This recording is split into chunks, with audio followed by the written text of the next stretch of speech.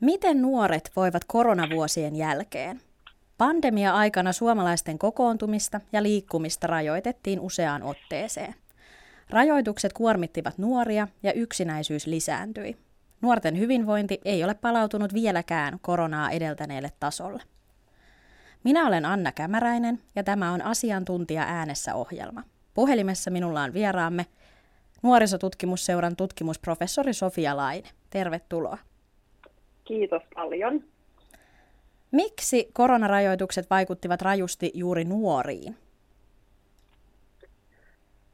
Nuoruutta on hyvin hankalaa elää yksin ja valitettavasti moni nuori tänäkin päivänä joutuu kuitenkin elämään yksin, mutta nuoruudelle tyypillistä on vertaistuen ja kaverisuhteiden suuri hyvinvointivaikutus. Eli kaverit nähdään tärkeänä hyvinvoinnin lähteenä.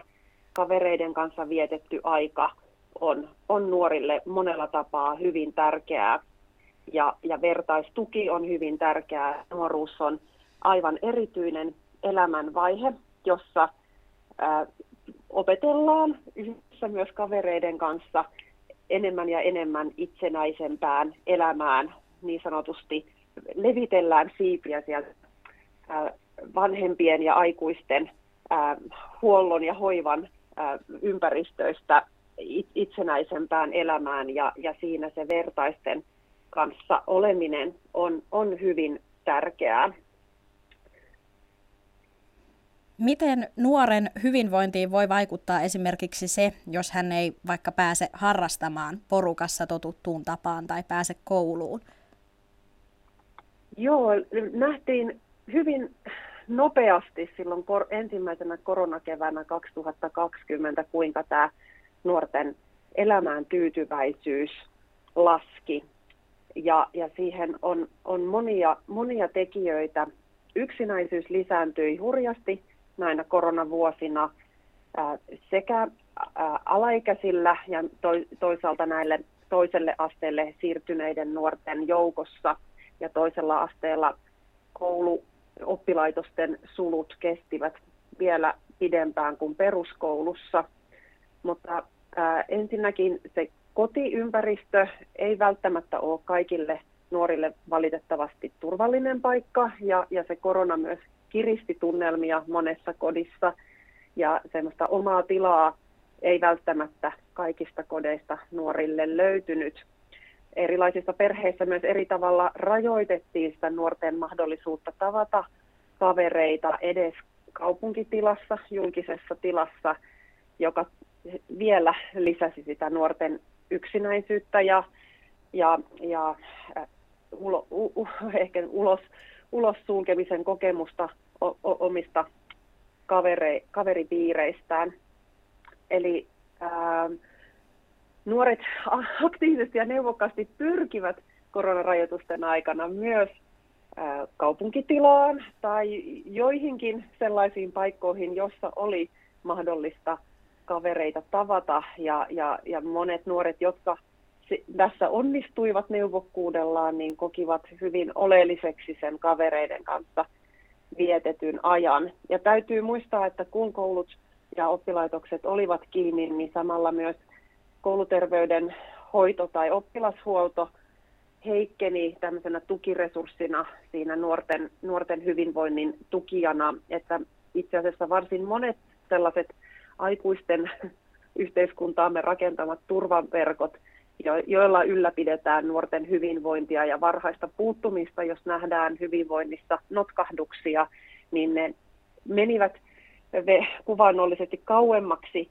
nuoren arjesta ja olivat vaikeammin saavutettavissa. Toki oli erilaisia palveluita tukea nuoria verkon ylitse, mutta fyysisiä kasvokkaisia nuorten kohtaamisia oli erittäin vähän, varsinkin ensimmäisen koronavuoden aikana. Sofia Laine, olet viime vuonna toteuttanut Eila Kauppisen kanssa tutkimusta Nuoruus korona-ajan kaupungissa. Tutkimuksessa todetaan jalkautuvan nuorisotyön merkitys nuorten auttamisessa. Millaista työtä se on? Joo, ensinnäkin haluan tässä kiittää nuorisotyötä ja jalkautuvaa nuorisotyötä.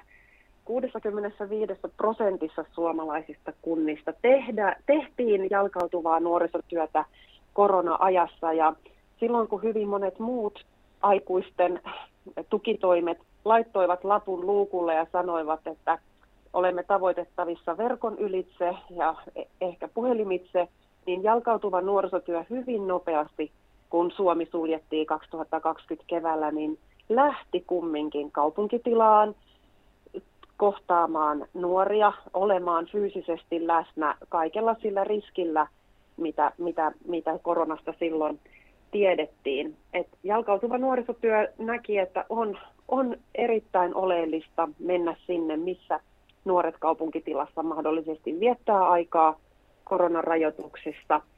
Ja siinä jalkautuvan nuorisotyön voidaan nähdä, että siinä on niin kuin 3 tyyppistä se heidän oleminen. Et ensinnäkin, että on turvallisia aikuisia, jotka haluaa kaupunkitilassa kohdata nuoria yksilöinä ja kunnioittaa heidän elämäänsä ja olemistaan siellä kaupunkitilassa ja olla olemassa, jos nuorilla on mitään huolia tai mitä he haluavat nuorisotyön kanssa keskustella. Tai vain kertoa nuoret tämmöisille luottoaikuisille, miten heillä menee tässä korona-ajassa. Ja toki jalkautuvaa nuorisotyötä tehdään tänäkin päivänä, joten tämmöiset arkiset kohtaamiset on myös hyvin tärkeitä, että nuoret kohtaa välittäviä aikuisia siellä kaupunkitilassa. Mutta sitten myös tämmöinen kohdennettu ennaltaehkäisy tai ihan puuttuminen sellaisiin tilanteisiin, jossa nuori todella tarvitsee sitä apua eikä ole osannut tai kyennyt sitä hakemaan itsenäisesti, niin nämä on tällaisia toiminnan muotoja, mitkä on kaikki erittäin arvokkaita ja menevät sinne, missä nuoret on ja nuoria kohti ja sillä tavalla, mikä kunnioittaa nuoria ja näkee jokaisen nuoren ainutkertaisuuden. No, nuorten yksinäisyys tosiaan lisääntyi koronan aikana, niin kuin tuossa mainitsitkin. Helsinki Mission syksyllä 2022 toteuttaman School to Belong -kyselyn mukaan nuorten yksinäisyyden kokemus ei ollut palautunut koronaa edeltäneelle tasolle. Miksi muutosta parempaan ei ole tullut? Tämä on erittäin tärkeä kysymys ja myös uusin kouluterveyskysely syyskuussa ilmestynyt näyttää erittäin selkeästi tulokset tätä samaa asiaa, eli emme ole päässeet sinne 2019 tasolle takaisin, missä nuorten kokemus yksinäisyydestä silloin oli. Ja tytöillä se on jopa 2-kertainen poikiin verrattuna ja jopa joka 4. tytöistä tuntee itsensä yksinäiseksi ja pojilla tämä on noin 10%. Ja itse ajattelen ja koen ja myös meidän tutkimuksen näkökulmista, että se sosiaalinen oleminen, tekeminen, sosiaalinen välittäminen haurastui korona-aikana. Nuoret ei päässyt tavallaan harjoittelemaan ja toteuttamaan sosiaalisuutta samalla tavoin kuin mitä nuoruudessa normaalisti sosiaalisuutta erilaisissa ympäristöissä, erilaisista rooleista käsin tehdään. Eli sosiaalisuus on myös sellaista, mitä pitää päästä toteuttamaan ja tekemällä, kokemaan ja harjoittelemaan, ja siihen sosiaalisuuteen on syytä myös kasvaa. Ja tämä oppi haurastui näillä erilaisilla rajoitustoimenpiteillä hyvin paljon, ja tämä mittari näyttää myös sitä mielestäni, että sitä on tämmöisen hauraamman sosiaalisen ajanjakson jälkeen, että miten pystyisimme paremmin tukemaan nuorten kasvua ja kiinnittymistä sosiaalisuuteen tämän koronan haurastaman ajanjakson jälkeen. Eli on huolestuttavaa, että edelleen nuoret kokevat itsensä yksinäiseksi näin laajasti, mitä tällä hetkellä Suomessa on tilanne. Aivan. Jonkun verran jo tähän tuossa vastasitkin, mutta millaisia vaikutuksia tällä nuoruusajan yksinäisyyden kokemuksella voi olla sitten myöhempään elämään ja sosiaalisiin suhteisiin? Yksinäisyys heikentää hyvinvointia ja heikentää terveyttä, eli sillä on hyvin kauaskantoiset vaikutukset. Ja yksinäisyys voi kietoutua muihin mielenterveyden haasteisiin tai ahdistuksen ja masentuneisuuden kokemuksiin. Eli on hyvin tyypillistä, että yksinäinen on myös masentunut tai voi kokea ahdistuneisuutta. Eli ihminen on sosiaalinen eläin ja se sosiaalisuus on myös oikeus, että jokaisella olisi luotettavia ihmisiä ympärillään, joiden kanssa kokisi yhteisöllisyyttä ja yhteenkuuluvuutta, kiinnittyneisyyttä.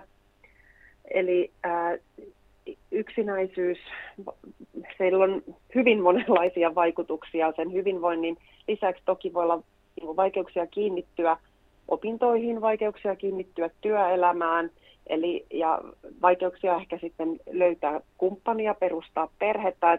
Et hyvin monenlaisia seuraamuksia voi yksinäisyydellä olla.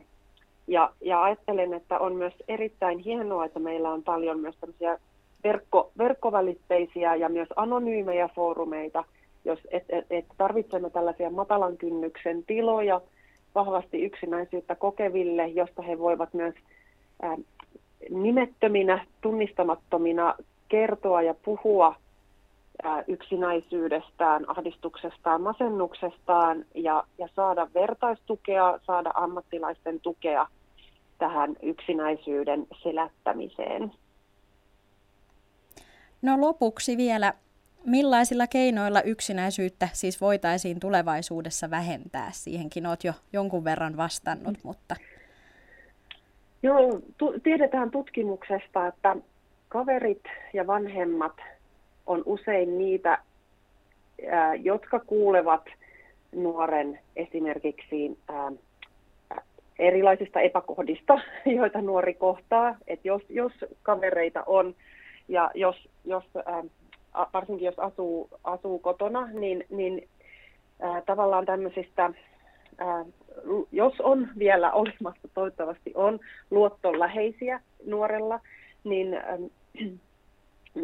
miten, että se on erittäin tärkeää, jos on tällainen luotettu ihminen itse, jolle nuori kertoo yksinäisyydestään tai syrjäytymisen, ulossulkemisen kokemuksista, että tarttuu siihen sillä vakavuudella, mistä on kysymys, ja lähtee etsimään nuoren kanssa ratkaisuja ja myöskin, että tarvitsemme matalan kynnyksen apua näihin. Ja kyllä nuorisotyö ja koulunuorisotyö on vahvasti sellaisia, ja oppilaitosnuorisotyö, jotka tukee sitä nuoren arkea näissä koulun ja oppilaitosten ympäristöissä ja pyrkii näkemään yksinäiset ja integroimaan, tukemaan sitä, että jokaisella nuorella olisi luottoihmisiä, joiden kanssa puhua asioista ja keinen kanssa kiinnittyä arkeen. Mutta kuten sanoin, niin myös nämä erilaiset chat-palvelut ja matalan kynnyksen digitaaliset palvelut niin on erittäin oleellisia. Ja jotenkin, siis käännän jotenkin katsetta ihan kaikkiin meihin, että jotenkin jos tunnistamme yksinäisyyttä ympärillämme nuorten parissa, niin miten sitä voisi rohkeasti lähestyä tällaista tilannetta ja miten ottaa mukaan nuoria, jotka mahdollisesti ovat yksin. Eli miten voisimme ihan jokainen arjessamme tukea sitä sosiaalista kiinnittymistä ja mukaan tulemisen kokemuksia vahvistaa arjesta kaikille. Se on tärkeä viesti meille kaikille. Tänään asiantuntija äänessä ohjelmassa olemme puhuneet nuorten hyvinvoinnista koronapandemian aikana ja jälkeen. Kiitos oikein paljon haastattelusta, Nuorisotutkimusseuran tutkimusprofessori Sofia Laine. Kiitos paljon kutsusta ohjelmaanne. Meidän radio, Radio Moreeni.